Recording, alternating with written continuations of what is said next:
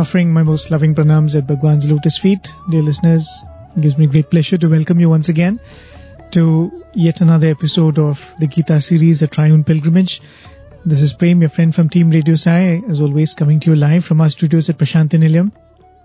This is a series where we go through the Bhagavad Gita verse by verse in as much detail as we can, because that is what the beautiful text deserves. And it is one of the scriptures which has got special attention from Swami. There is an entire book on it. The Gita Vahini is about it. And a series of 30-odd discourses that Swami gave in the year 1984 was entirely on the Bhagavad Gita. And thanks to Swami going into all of these verses in depth, not necessarily each one of the verses, but the major ones, and the basic idea of the Bhagavad Gita itself, I think we have the opportunity to rely back on Swami's message. And as we saw last week, that is also a very important means by which, or a method by which one has to go through scriptures, right? With the guidance of the words of the Guru. I think that is the opportunity we all have, and we should ever be grateful for that. Coming to this week's episode, we're going to continue with the second chapter. We are in the middle of it. In fact, we are going to go through a portion which is in a sense an important part of the second chapter. We covered 3 verses last time. I'll probably give you a short summary of what we did last week before we go on to what we have for this week. The 3 verses that we covered last time are verses 52, 53 and 54. Verse 52 was Krishna continuing to speak on the benefits of Buddhi Yoga, because this is the part where Krishna is talking about Karma Yoga, but he defines it through this word called Buddhi Yoga, where he says that for our regular activity or karma, we constantly use the intellect or the buddhi or the discrimination. And this buddhi, when it is modified or when it is spiritualized, if I could use that word, then normal karma becomes karma yoga. So that is what Krishna is emphasizing on, and how to develop that Buddhi Yoga. And that is what is the discussion which has been going on in the past couple of weeks when it comes to our program, and the past few shlokas when it comes to the Bhagavad Gita itself. In verse number 52, Krishna says that this approach of Buddhi Yoga, it can give the ultimate, right? That's something which he's been repeating over and over again. In this verse, he says that when the buddhi transcends the morass of Maya or Moha Kalilam, it cannot be distracted by anything that has been heard or anything that is going to be heard. So many times we hear some things and at that time it does not influence our mind, but later when scenarios happen around us, or situations are created, we might think of something we have heard in the past and that might distract us, or we might be in a state of supreme confidence till we come in contact with people or material that can disturb or distract or destabilize us. But in the case of Buddhi Yoga, Krishna says the ultimate is when you reach the ultimate stage, the mind completely transcends the morass of Maya and it can never be distracted by whatever words are heard or have been heard already. Shrotavyasya, Shrutasya cha. What has been already heard and what is going to be heard too. The understanding, of course, is that as Buddhi Yoga is practiced, right? We are all talking about the ability to follow the Karma Yoga, and the ultimate will eventually come. But even as the Buddhi Yoga is practiced, it begins to insulate us more and more from the distractions that come our way.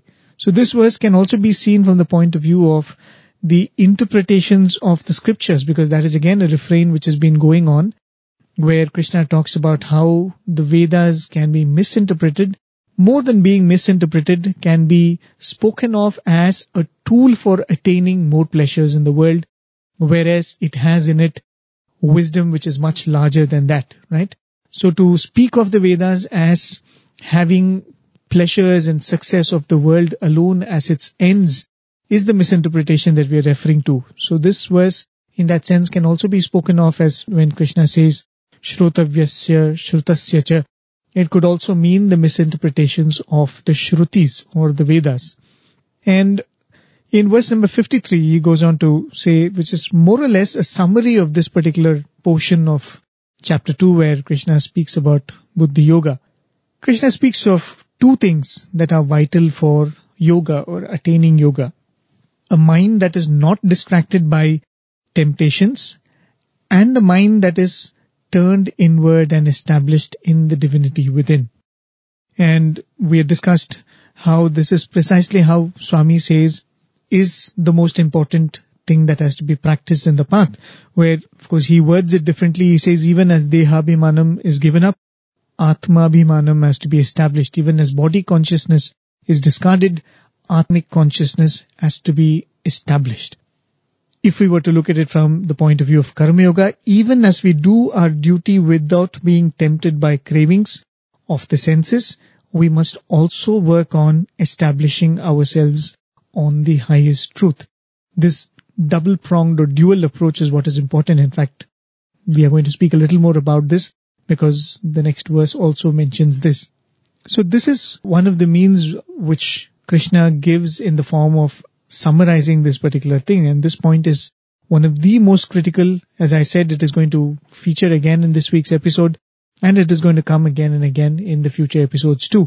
So when we look at it, what is important is, there are a lot of people who read a little bit of Advaita or take to the Advaitic concepts. It's very easy to be inspired by Advaita or very, very esoteric subjects like that. But Swami would always emphasize that knowledge of Advaita or being inspired by Advaita should be coupled with the discipline of the senses. This is, I think I would not be wrong in saying, is the bedrock of Swami's message, right? And similarly, when we are trying to develop a disciplined life, let's say in our children or in the children in society, in the form of the education that we give them, the discipline alone is not important. To an extent, we have to teach them how to express the divinity within in the form of divine qualities like compassion, love, and the human values, as Swami would say it. So both of these approaches are important in the spiritual path. One is to be established in the truth of Vedanta or Advaita, or however you would like to define that. At the same time, a certain amount of discipline in the life, in one's approach to life. Disciplining of the senses is very, very important. The final verse that we discuss is where we're going to take off from, because the verse number 54 is the first verse after a long time when Arjuna speaks up. And as I said, verse number 53 could have well been the end of the Bhagavad Gita, and Arjuna said, all right, Krishna, I got your point. Let's go and take on the Kauravas. But thankfully, Arjuna did not do that. Arjuna raised a question. And this is going to be first of the many, many questions that Arjuna is going to raise. And because he has raised all these questions, Krishna explains. And because Krishna has explained, we have this wonderful opportunity to learn of the topics that Krishna is going to cover in the Bhagavad Gita. So we all are grateful to Arjuna that he spoke up. And verse number 54 is Arjuna asking a very important question. He says, he uses the word for the first time, Sthita Prajna, because from all that Krishna has said, he has understood that he's talking of a person who has wisdom, and not only has wisdom, but he has wisdom that is stable, that is established, that is having a strong footing in the mind of the person. So he coins the word Sthita Prajna, one who is stable in wisdom, and goes on to ask, give me a description of this Sthita Prajna, one who is steady in wisdom. And Arjuna goes on to ask, Kim Prabhashase, Kim Asit Vrajate Kim, which means, how does he speak? How does he sit? How does he walk? Arjuna is actually not interested in really the external traits of that person. That is not the idea. He does not want to know how and what language a Sthita Prajna speaks, or how does he sit down, and when he sits down, how does he get up, or how does he walk. This is not what Arjuna wants to know. Arjuna is actually interested in the inner mechanism of a Sthita Prajna. And how do we know that? Because we know that from the answer that Krishna is going to give. Because as we always say, we might ask any number of questions. Intellectual person can answer our questions, but only a master, only the guru can answer the person who is asking the question. So even though the question that Arjuna is asking is, how does he walk, how does he sit, how does he speak, the idea behind the question is, what is the mechanism that goes on inside the mind of a person who becomes a Sthita Prajna? And there is a reason for that, and we'll come to that. So Krishna goes on to answer this question not by saying that this is how he behaves, but he goes on to say, this is who a true Sthita Prajna is. Right? He goes on to a fundamental definition. In fact, The next verse that we're going to discuss, verse number 55, could well be described as the quintessential definition of Asthita Prajna. In two simple lines, Krishna is going to define Asthita Prajna. Of course, it is, again, whatever he's been telling in the form of Buddhi Yoga, it's all repetition.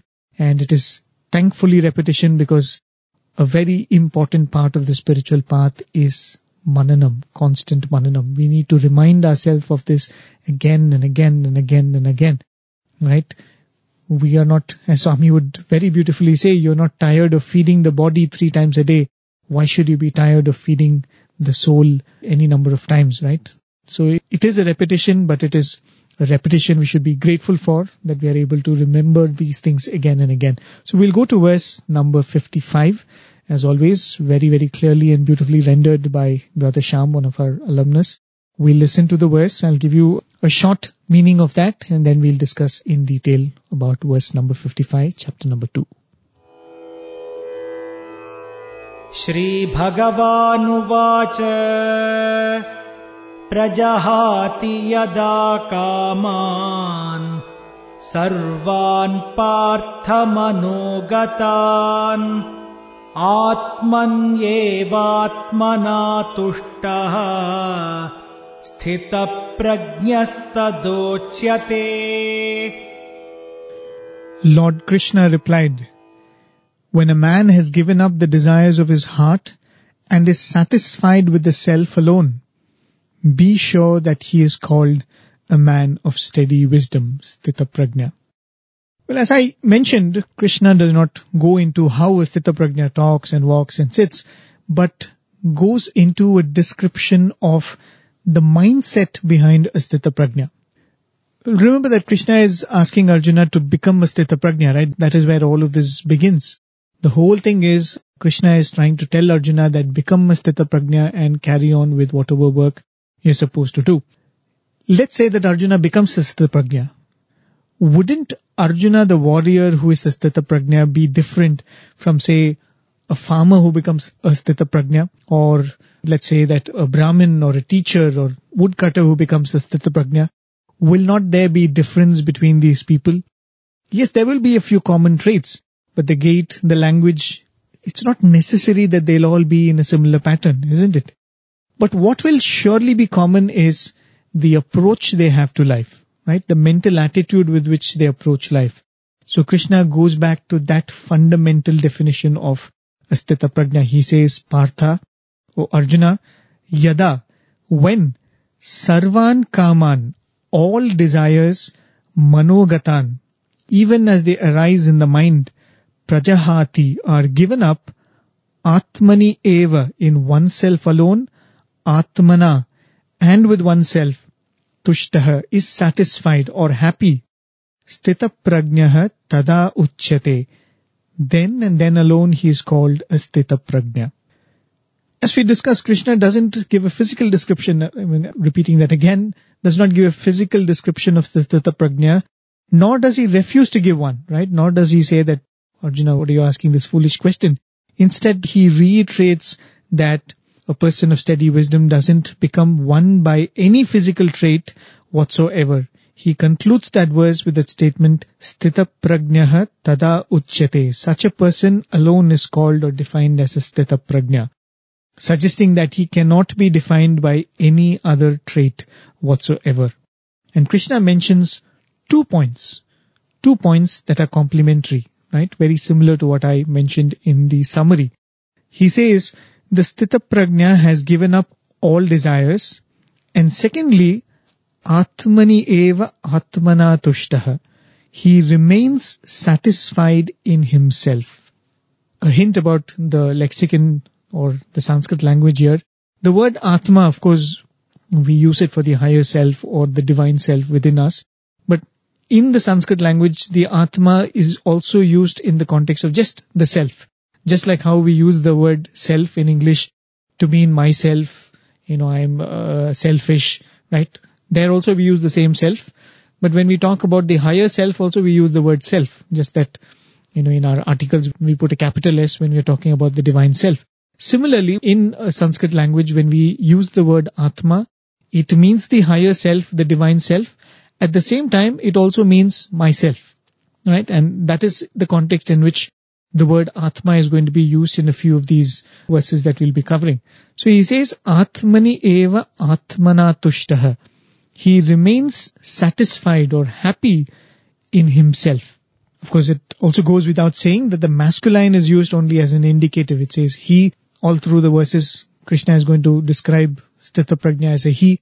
Of course, it does not mean that a Sthita Prajna can only be a man. I think it goes without saying, but I'm just mentioning it. So these are the two qualities that define a person of wisdom or a Sthita Prajna. The next few verses, Krishna is going to speak further and, he will explain this a little more. In fact, he'll be speaking about the first aspect, or what he spoke of as removing the desires more and more, right? There is a certain reason for that, though he's mentioning 2 points here. One is he should be satisfied in himself, and he should be giving up desires as they arise in mind. But Krishna will emphasize on that first point of giving up desires more. There is a very beautiful reason for that. But before we come to that, let us talk about these 2 points a little more. Especially the reason I would like to do that is because Swami has very clearly explained and dilated about these 2 points in the Gita Vahini. Swami says that there are 2 processes involved. One is negative and one is positive.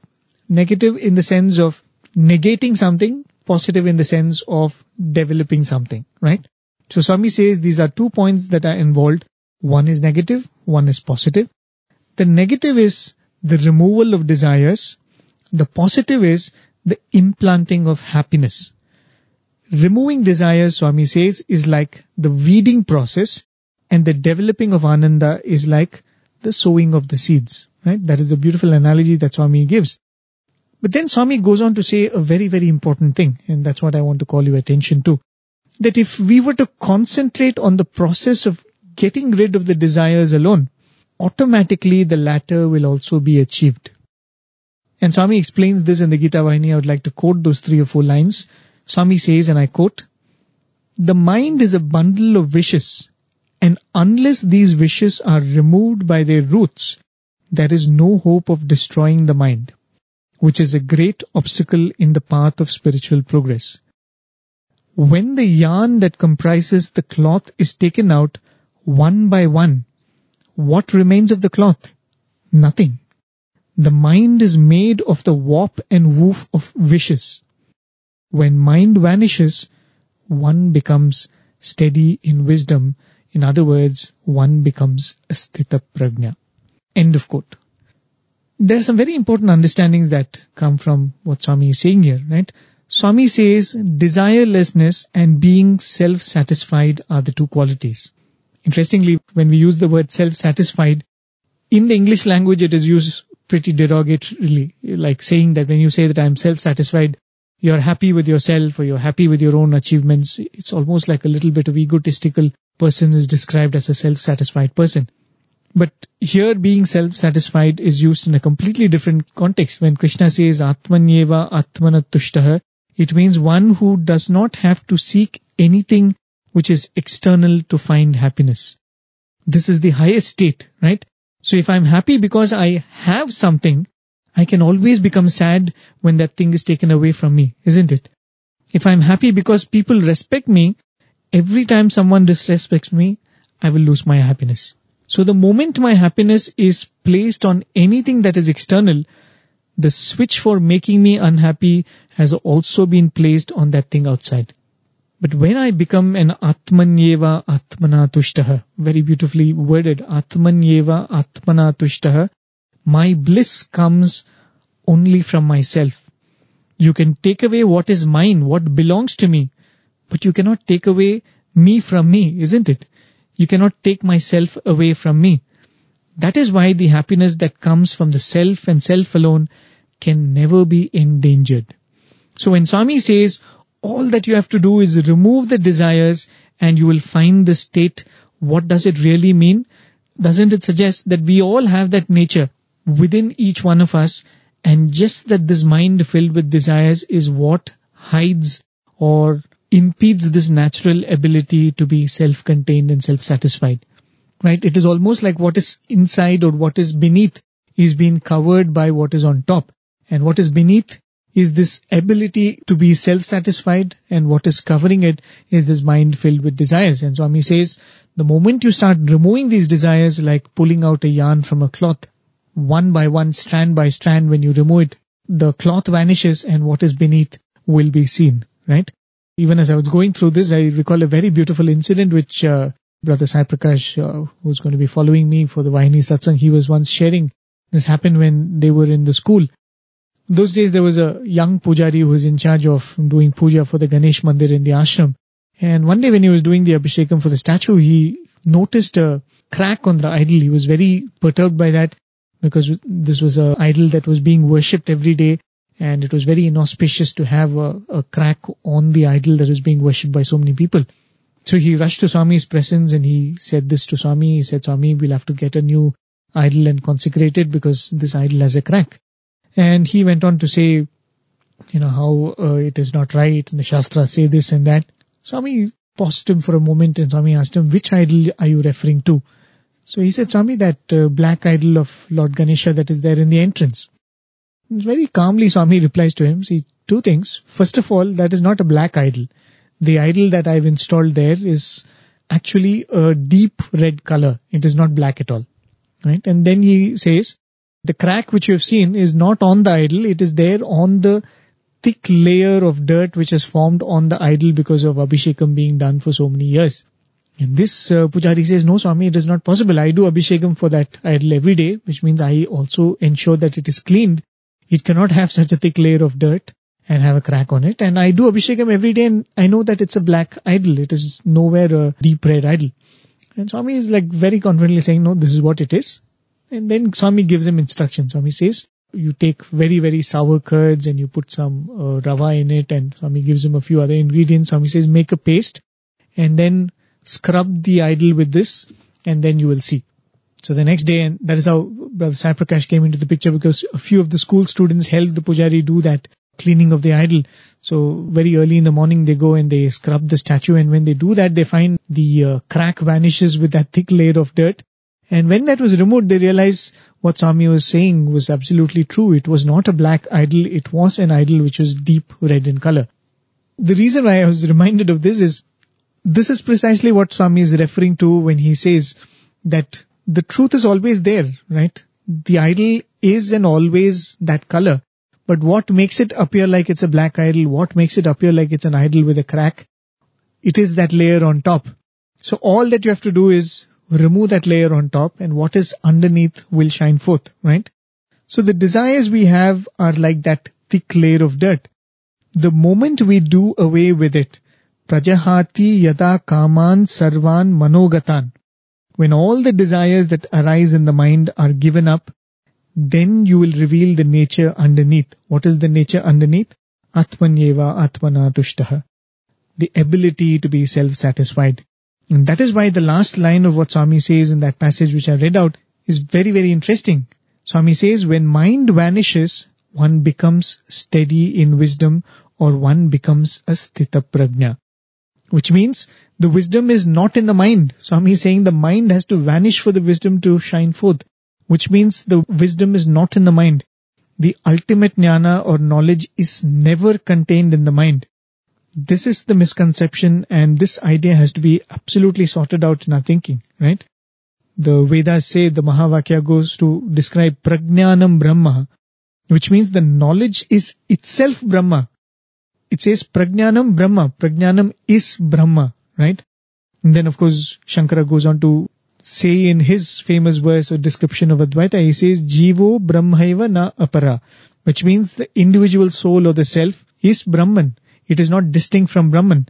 So when we say prajnanam Brahma, which is knowledge is equal to Brahma, and when we say Brahma is equal to the self, it means that the divine self within is itself the wisdom. It is not going to obtain the wisdom, it is not going to develop the wisdom, it is not going to win the wisdom. It is the wisdom, prajnanam Brahma, right? The soul within is the wisdom in itself. So when we remove the mind that is covering it, when we remove the mind that is blocking this wisdom from shining, what happens is nothing but the shining of the true brilliance from within. That is, We all are sthita prajna naturally. We all have that steady wisdom. We all have that self-contained bliss and that quality of equanimity. What disturbs it? What keeps becoming a block to it? The desires that keep arising in the mind. So how does one go beyond the desires? Well, that's the million-dollar question, right? Swami gives a few very simple points that we can practically try and practice, right? But we'll come to that discussion probably at the end of the day. I could probably give you as 3 or 4 points that we can carry home at the end of the show. But to conclude our discussion on this particular shloka for now, Krishna defines a sthita prajna as one who gives up desires as and when they occur in the mind. Swami said when the mind is sublimated, there will be absolute wisdom, right? When the mind is completely gone, there will be wisdom. But the other option is, as and when the desires occur in the mind, they can be discarded, right?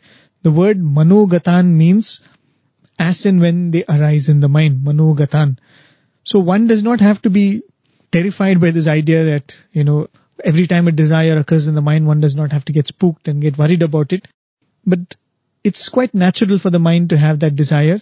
You just have to ensure that as and when the desires arise, they have to be removed, right? So this shloka, as I said, is the quintessential definition of what a sthita prajna is, right? He removes desires as and when they occur in the mind, and he is self-satisfied or self-contained when it comes to his bliss. The next verse, of course, is very interesting, though this is the main definition of sthita prajna. What Swami goes on to say next is also equally important, and we can pick up a few more practical points from the next verse, and that is what is important about the next verse. So we listen to it, verse number 56. I'll give you a short meaning of that, and then we'll discuss that in detail. Dukkeshvanudvignamanaha Sukheshu vigataspruhaha Vitaraga bhayakrodhaha Sthitadhir muniruchyate. He whose mind is not shaken by adversity, who does not hanker after pleasures, and is free from attachment, fear and anger, is called a sage of steady wisdom. Sometimes when we use this word desires, when we say that we have to give up all desires or karma, right? That's even more a scary word. And then we say that karma is the cause for all the trouble and delusion. It appears a little difficult to relate to. We don't necessarily look at ourselves as people who are absolutely desirous or driven by passion of desire, right? Most of us are normal people. We go about our life. And yeah, we do have small desires, and most often those desires are not necessarily dangerous or contagious, right? Not all our desires are going to draw us into ruin. So when we talk of a state where all desires are given up, it is honestly a little difficult to relate to, right? You're just walking down the road, you see a very beautiful car driving by, or somebody coming by in a nice looking mountain bike. You look at it and you say, oh, that looks nice. That looks very cool, right? And you might, for a moment, probably picture yourself riding that bike or driving that car. And then you forget it, right? It's not something that you always hold in your mind. You just forget it, you go on with your work. So most of the desires that we encounter are probably harmless desires like this, or sometimes we have these desires which become ambitions, which define how we go about in our life. It's very difficult to talk of these desires as something that need to be completely given up. Also, when the idea behind Arjuna asking about the attributes of a sthita prajna or the traits of a sthita prajna, the way a wise person talks and walks, the idea is the way that person carries himself will always be an expression of the inner quality or the inner nature of that person, right? Somewhere we have the idea that by following the traits of a person who is like that, we will also reach the same inner nature. We see a very successful businessman, let's say, and we also aspire to be a successful businessman in our life. We will try to study that person's life, how many hours does he sleep, or, how does he conduct his meetings, how often does he conduct his meetings, how does he balance his life and work, we always try to read that and we try to follow that. I think it's quite a natural thing. Or if you say, we always have this people who are into investment, they will look at somebody who is a very successful investor and they'll see the logic behind their investment, or what is the working of their mind that can be seen by the way they invest or the way they lead their lives, right? So you look at that and you try to follow those traits. In fact, when we were studying science, all of our teachers would always talk about these great scientists, and they would talk about their approach to science, their approach to their lab work. And that used to be very inspiring, because we know that if we are able to follow a little bit of that ethos or the work culture, we will also probably someday reach that state of understanding and wisdom, right? So we all have this idea that following the traits will to some point, to some extent, lead us to developing the nature that is inspiring these traits. And as I said, it is also true to an extent. The best example that Swami would always give is a noble person will never think of harming another person, right? So Swami will always tell us never harm another person. And so when we try to practice this trait, we might be in situations where we would really love to harm another person, really get back at somebody or get even with somebody. But then we try to follow this trait of a noble person, saying that no, Swami has said that help ever hurt never, you should never harm anybody. So it is a clear example of we trying to follow a trait, but eventually it will lead to goodness in the mind, where very naturally and spontaneously we don't want to follow that particular trait, right? Or we want to follow that particular trait. I mean, we want to be a person of peace. So in that sense, it is true to an extent. And that is the basic idea behind Arjuna asking this question of, Kim Masi, how does he sit and how does he walk? Why is he asking that question? Because there is a certain connectivity between the traits that are expressed and the nature of that person. And that is the idea. And Krishna gives a very clear definition of the fundamental nature, that he is self-contained, self-satisfied, he has no desires. But when Krishna says he is desireless, it is very difficult for me to relate to that. It is very difficult for me to find out what is that actionable trait I can pick up from there. Swami comes and says, okay, all that you have to do is become desireless. I really cannot do anything after that. I need little more practical tips. So one of the practical tips which Swami has given in that previous verse itself is that, get rid of desires as and when they occur. So one of the hints that that statement gives me is, I don't have to get worked up every time a desire comes. Having desires is quite natural, right? That is a hint which it gives me, but nothing more than that. We need little more to act upon for that. Let's go back to the idea of the nature and trait business, and let's see if we can pick up something from there. And this particular verse is very helpful for that. Arjuna was asking about the traits of a Sthita Prajna, to understand what is the nature behind that person. Let us for a moment ask ourselves, what is the trait of a person who has a lot of desires? A Sthita Prajna is one who has no desires. That's the definition Krishna has given. Let's take a person who is bang opposite to that. A person who is filled with desires, right? Krishna uses the word kamatmana in one of the verses that we went through. Somebody who is always bubbling with desires. What will be the nature or the traits of such a person? If we can understand the traits of a person who is full of desires, then we can say the traits of a Sthita Prajna will be right opposite to that, isn't it? So what are the traits of a person who is filled with desires? First and foremost, there will be sadness, right? That person will be given to sorrow and sadness. Why does anybody become sad? Why do we ever become sad? When something unpleasant has happened to us, right? That makes us sad. Let's say someone dear to me has died. I become sad. What does that really mean? I desired that that person must live, and that person ended up dying early, right? Which means I desired for something and that did not happen. I face a huge loss in my business and I'm completely down in the dumps. I did not desire this to happen to my business, but it happened, so I am sad, right? So wanting something and not wanting something, both are two sides of the same coin, if you were to look at it that way. And this is, of course, not a new concept. We have discussed it already quite a few times on the show itself. This is what we refer to as raga and dvesha. Raga and dvesha together form what we refer to as desires. There is something that I want. There is something I don't want. There is something that I want to avoid, right? Both together form desires. And the first obvious sign of a person who is filled with desires is that it is very easy to make that person unhappy. Don't give that person what he desires, or make something happen that that person does not desire, and that person will go into depression, right? So sadness, or the ease with which a person goes into sadness and depression, is a sign of a person who is filled with desires. So that gives us a hint as to what will be the traits of a sthita prajna, that it should be completely opposite to what we described as the trait of a person who is filled with desires, right? And that's precisely what Krishna says.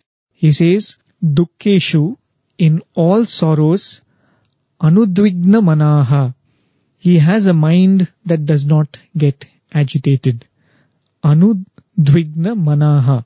The mind of such a person does not get disturbed when he faces sorrows. And Krishna uses the word dukkeshu. Dukkeshu means the plural of sorrows. Why does he say sorrows? He could have just said that his mind does not get affected by sorrow. He says sorrows, and Swami explains this very clearly in the Gita Vahini and of course in other discourses also. In fact, the commentary that Adi Shankara gives for this verse also refers to these three aspects which constitute the different kinds of sorrows. Swami would say that sorrow can be caused by three sources, or they are categorized based on these three sources of sorrows. And they are Adhyatmika, Adibhautika and Adidaivika. Adhyatmika means sorrow that comes from oneself, right? Meaning, say, a health problem or some mental worry. And to an extent, we have control over it, right? You have a sickness, you can treat it. Or if you have a depression, you have ways of cheering yourself up. So it is a sorrow that is coming from yourself. That is called Adhyatmika. Adibhautika means sorrow that is caused by circumstances or your surroundings. My son is troubling me, my boss is troubling me, I have this incorrigible neighbor. All of these are Adibhautika, and to an extent we can find remedies even for these. The third is Adidaivika.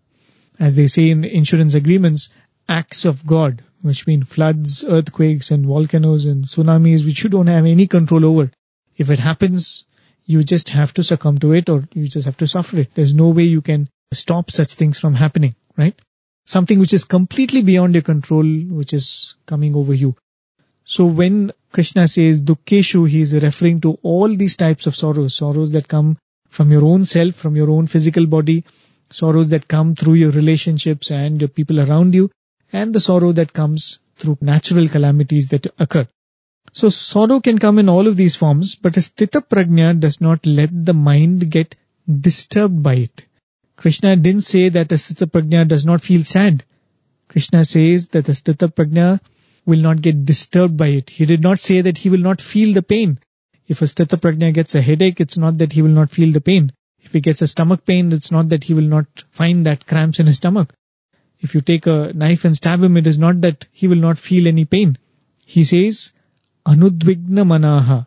The mind is not agitated by the pain. So now this becomes a hint that we can take and follow, right? When we're telling that I'm looking for traits of the sthita prajna, which I can pick up and follow, and I can also become a sthita prajna. This becomes something that we can work with. The mind of a sthita prajna does not get disturbed by sorrow. Sorrow comes.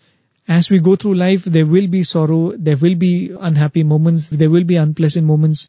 Much of it is beyond us. But when it comes, we will not let it completely unsettle us, right?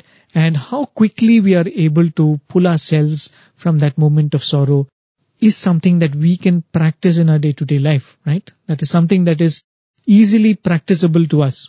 So that is a hint which Krishna gives through this particular verse. He says, the mind should not be disturbed by sorrow. Similarly, when we talk about sorrow or sadness or depression being a definition or a trait of a person who's filled with desires, happiness or elation too is a sign of a person who's filled with desires. It's very easy to make a person elated, right? So a person who's filled with desires, it's very easy to make him elated. Just like how you take away something which a person so really wants, he becomes unhappy. You give this person what he wants, he's going to be happy, right? So it is very easy to identify a person of desires through what makes them happy. A small increment in pay and they're like on top of the moon. Something very pleasant happens. Any worldly achievement, any worldly pleasure that comes their way, it would give them enormous amount of happiness, and that is a sign of a person who is completely caught up in desires, right? So happiness or elation is a sign of a person with desires. And not only is it that they have these desires, because those small satisfaction of desires pleases them, they will go after those desires. They will go after fulfilling those desires. They will be craving for such happiness, right? When I become a millionaire, it makes me happy. It gives me a certain kind of a high. I want more millions. I want to repeat that action and increase my happiness, right? I have a certain desire fulfilled. It makes me happy. I want more desires to be fulfilled, right? So this craving starts fueling my actions or starts directing my life. Now, a sthita prajna should be bang opposite to this description that we have given. And that is again precisely what Krishna says. Sukheshu vigatas pruhaha. There is no yearning for pleasure. Again, it is a plural. It says sukheshu, pleasures. And pleasures also are adhyatmika, adibhautika and adidaivika. And Krishna clearly says vigatas pruhaha, meaning not having the craving.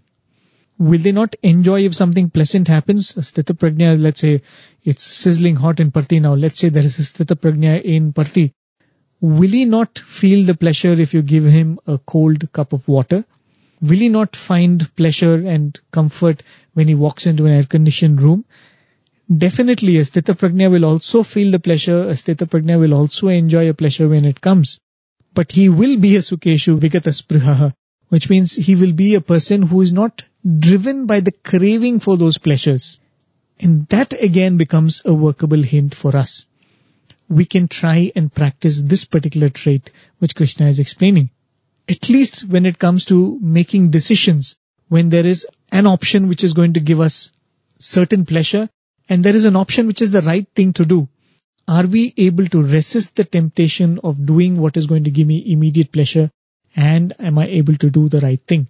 What Swami has spoken extensively about as the choice that we have to make between Shreyas and Preyas. Preyas is something which gives me immediate pleasure. Shreyas is the right thing to do, the ability to choose Shreyas over Preyas. And that can come if my mind is not craving for the pleasure, isn't it? So this is a very, very practical, workable thing. So what does this sthita prajna do? He does not crave for the pleasure or the satisfaction that comes from desires being fulfilled. So can we, at least when it comes to decision making, choose the right thing to do over something which is going to give me pleasure, right? And this is what is the description of a sthita prajna. When we say a sthita prajna is desireless, it becomes very difficult to understand it. If you say that he gets rid of desires as and when they come, okay, a little bit I can understand that. But now when you say he does not get unsettled by sorrow, he does not let his craving for pleasures guide his life, that becomes a description which is much, much more relatable, right? And that is what a sthita prajna is. There is this very beautiful story that I've read, and if you are a regular listener of me on radio, you would have heard the story for a couple of times, I'm sure. But I'll narrate that anyway. It's a very beautiful story of a Sufi master that I'd read long back, where there is this master who's definitely, from the description, is a sthita prajna, right? You don't have to be a follower of Hinduism to be a sthita prajna, whether you're a Muslim or a Christian or whatever you are. If you have this trait, right? That is why Krishna gives those two basic traits. That is what defines the sthita prajna, not where you're born or who you are, right? So this Sufi master, who's certainly a sthita prajna, is one day sitting in his house calmly, and he's probably reading a book, when suddenly one of his neighbors come running into the house and starts panting, and he says, Master, have you heard your son has fallen into the river? The Sufi master looks at this man, and he looks up into the ceiling. There's a couple of seconds of silence, and then he just smiles to himself. And this neighbor thinks, what's wrong with this man? I'm telling him such a shocking news that his son is drowning in the river, and has he understood what I'm telling him? Right? And then he goes away bugged with this person's response. But after some time, he comes back again running and saying that, Master, don't worry. There's somebody who jumped into the river and they managed to catch him in time, and your son has been saved. The response to that also of the Sufi master is the same. He pauses for a few seconds, he looks up into the ceiling, and then he gives out a very pleasant smile. Now this person is very intrigued. He tells him, now you have to explain this to me. I can understand this smile that, your son has been saved and you're happy, but why did you smile the previous time? And then the Sufi master says, when you came running into the room and you told me that my son is drowning, I looked at my mind and I was searching for grief. He says, I was searching for grief in the sense that I was seeing if my mind is actually becoming sad. And he said, it did not become sad, so I was happy and I smiled. And then he goes on to say, when you again came back into the room and you said, oh, your son has been saved. He said, I again looked at my mind and I was searching for happiness or elation. And there was no particular happiness or elation because of the news that my son was saved. And so I was happy and so I smiled. Right? So this is the typical description of Sthitaprajna. Happiness does not make him go over the roof, and sadness does not completely destabilize him. And this is something that can be practiced. For Sthitaprajna, these states become natural.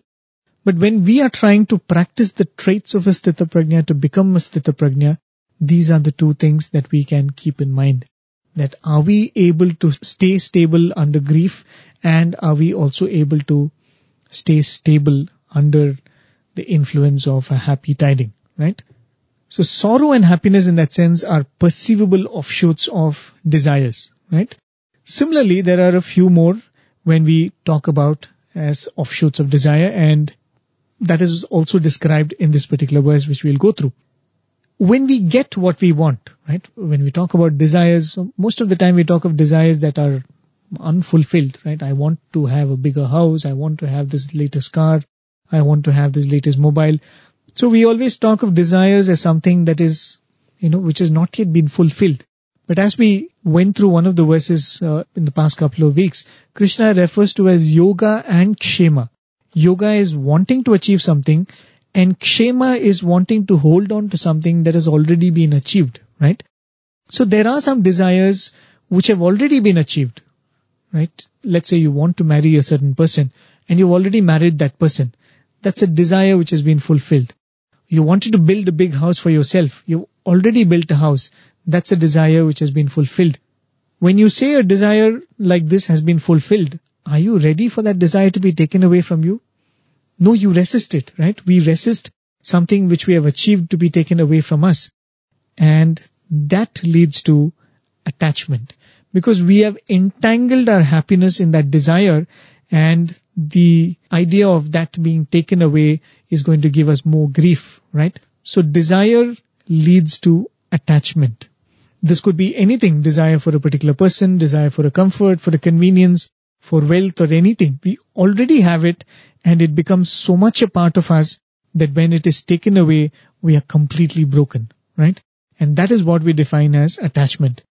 When we are attached to a person or a thing in this manner, the next trait slips in. What is that? When I am attached to a person, I always have the fear of losing that person. When I am attached to a house, when I am attached to a position in the organization that I am holding, I always have the fear of losing it, right? So desire leads to attachment, and attachment leads to fear. And most often, this fear expresses as anger. We think often that anger represents a very fierce nature or a very rajasic person. But in most cases, anger is nothing but an expression of fear and desire. When I wish to achieve something in life, I have a project, I want to get this through. If anybody gets up and questions the modalities of what I'm trying to do, or the purpose of what I'm trying to do, I get angry because I want to achieve something and somebody is becoming a block for that.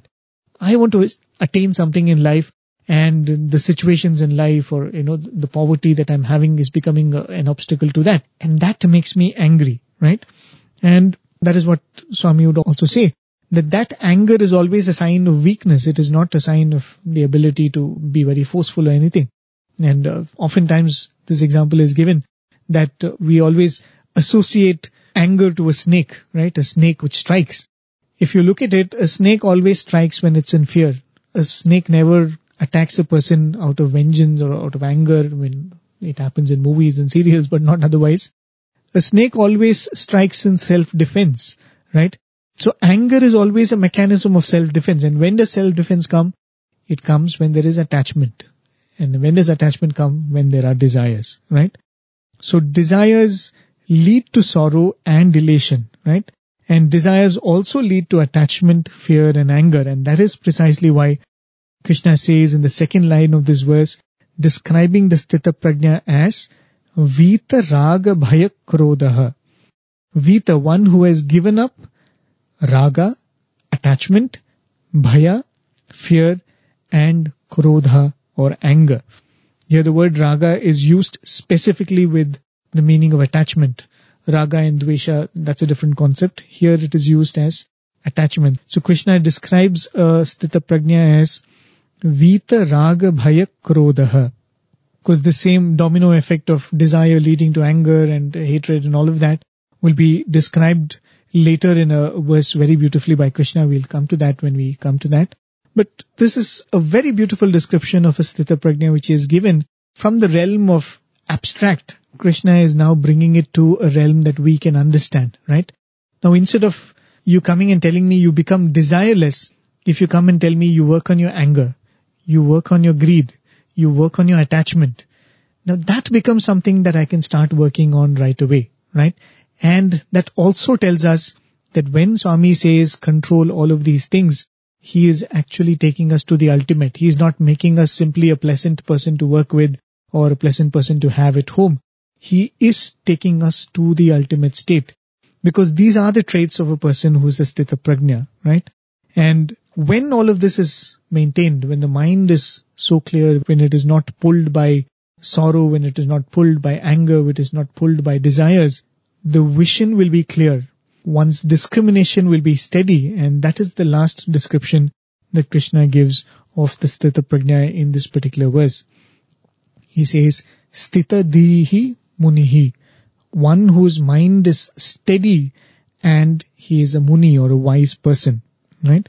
So we can say that Krishna is answering Arjuna's question in a manner that the description of a Sthita Prajna is not diluted by giving descriptions of his trait.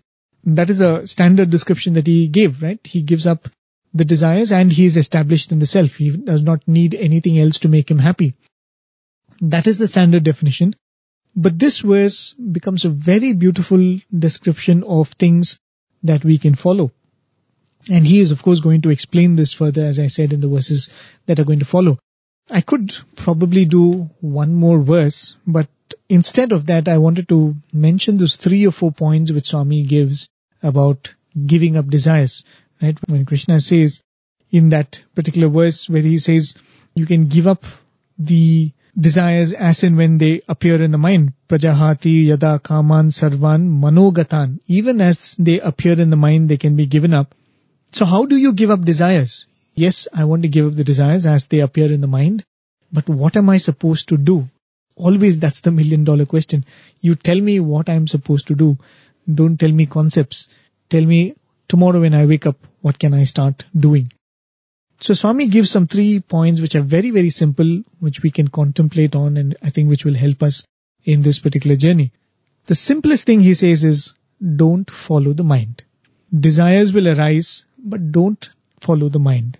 And Swami gives a very beautiful analogy elsewhere, which I heard from an old student. Swami would say that, see, you're walking in a marketplace and you're wearing very beautiful white fresh clothes and the path is slushy and there is some crap lying all over the place. You will be very careful not to step on anything, right? You don't want to spoil your footwear. You don't want anything to splash on your clothes, right? You will walk in a very, very careful manner. So the student said, yes, Swami, I'll be very careful when I walk on a road like that. So Swami asked him, so when you are walking like this, will you also be concerned about your shadow? Because your shadow will be going over all of this crap and slush. Will you be equally concerned about your shadow? He said, no, Swami, why will I be concerned about my shadow? I'll be only concerned about my body, right? My clothes that I'm wearing. Then Swami explained to him, the mind craving after some things is like the shadow going over slush and crap. Don't worry about it. The only thing that you have to do is ensure that your actions do not follow your mind every time it craves for something, right? And that is something that I think we all can contemplate in our mind and remember and do. Not every desire that arises in the mind needs to be followed. It has to be discriminated. Is it the right thing for me to do? Does it fit into my ultimate goal or whatever is the immediate duty that I have? That discrimination is what Swami is referring to. So the first thing is when Swami says that don't entertain the desires even as they appear in the mind and get rid of them, it means don't let actions follow the mind every time the mind goes after desires. The second point that Swami makes in that particular chapter in Gita Vaini is, Swami says, you must watch the working of the mind from outside it. Do not get involved in it. Always remember you are the seer, the observer. Now, this is a very, very important point, and I think Swami has spoken extensively about it. The ability for us to remember that we are not the mind, right? The ability to look at the mind and say the mind is craving for this. The mind is feeling this pressure. The mind is feeling this sorrow. And the ability to detach our true self from the mind is a very, very important tool in giving up desires or to deal with the mind. I remember this very beautiful interaction that I heard from somebody. Ramana Maharishi used to have this huge tumor on his shoulder, I think, right shoulder, which became very painful, and they had to give a lot of dressing to it. Seeing a person with that kind of an ulcer or a tumor on his shoulder was itself so paining, so, hurting. So they went and asked Ramana Maharshi, he said, Bhagwan, is it hurting to you? And he very casually said, yeah, it is hurting the body, right? The ability to step back and say that this is the body and this is the mind, I am not the body, I am not the mind, is something that we can practice every day, remembering in our mind. So Swami says, don't look at a desire that arises in the mind as this is my desire, but can we cultivate this understanding that this is a desire that is arising in the mind? That is why Swami says, can you always remember that you are the seer, you are the observer, right? All desires, all objects are the seen. They are material, but you are the one who is observing. So can we develop this attitude of observing the mind, right? Saying that this is the desire in the mind. That is the second point that Swami says. And the third one is, the faculty of the mind is like a strong current of electricity. It has to be watched from a distance and not be contacted or touched. Touch the current and you reduce to ashes. So too, contact and attachment give the mind the chance to ruin. The farther you are from it, the better. By skillful methods, you have to make the best use of it for your own welfare. Right? Swami gives this very powerful analogy of mind being like a current.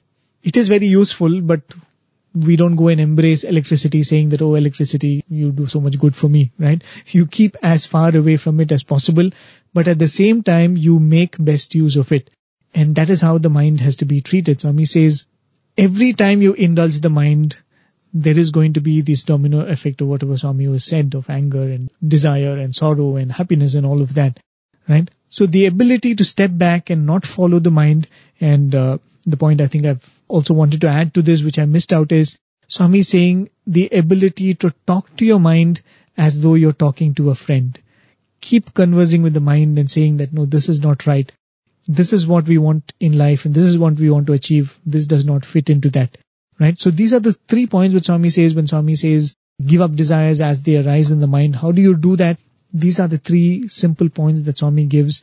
Start by detaching yourself from the mind. Start by observing the mind and be very clear and certain in your mind. Again, I'm using the word mind.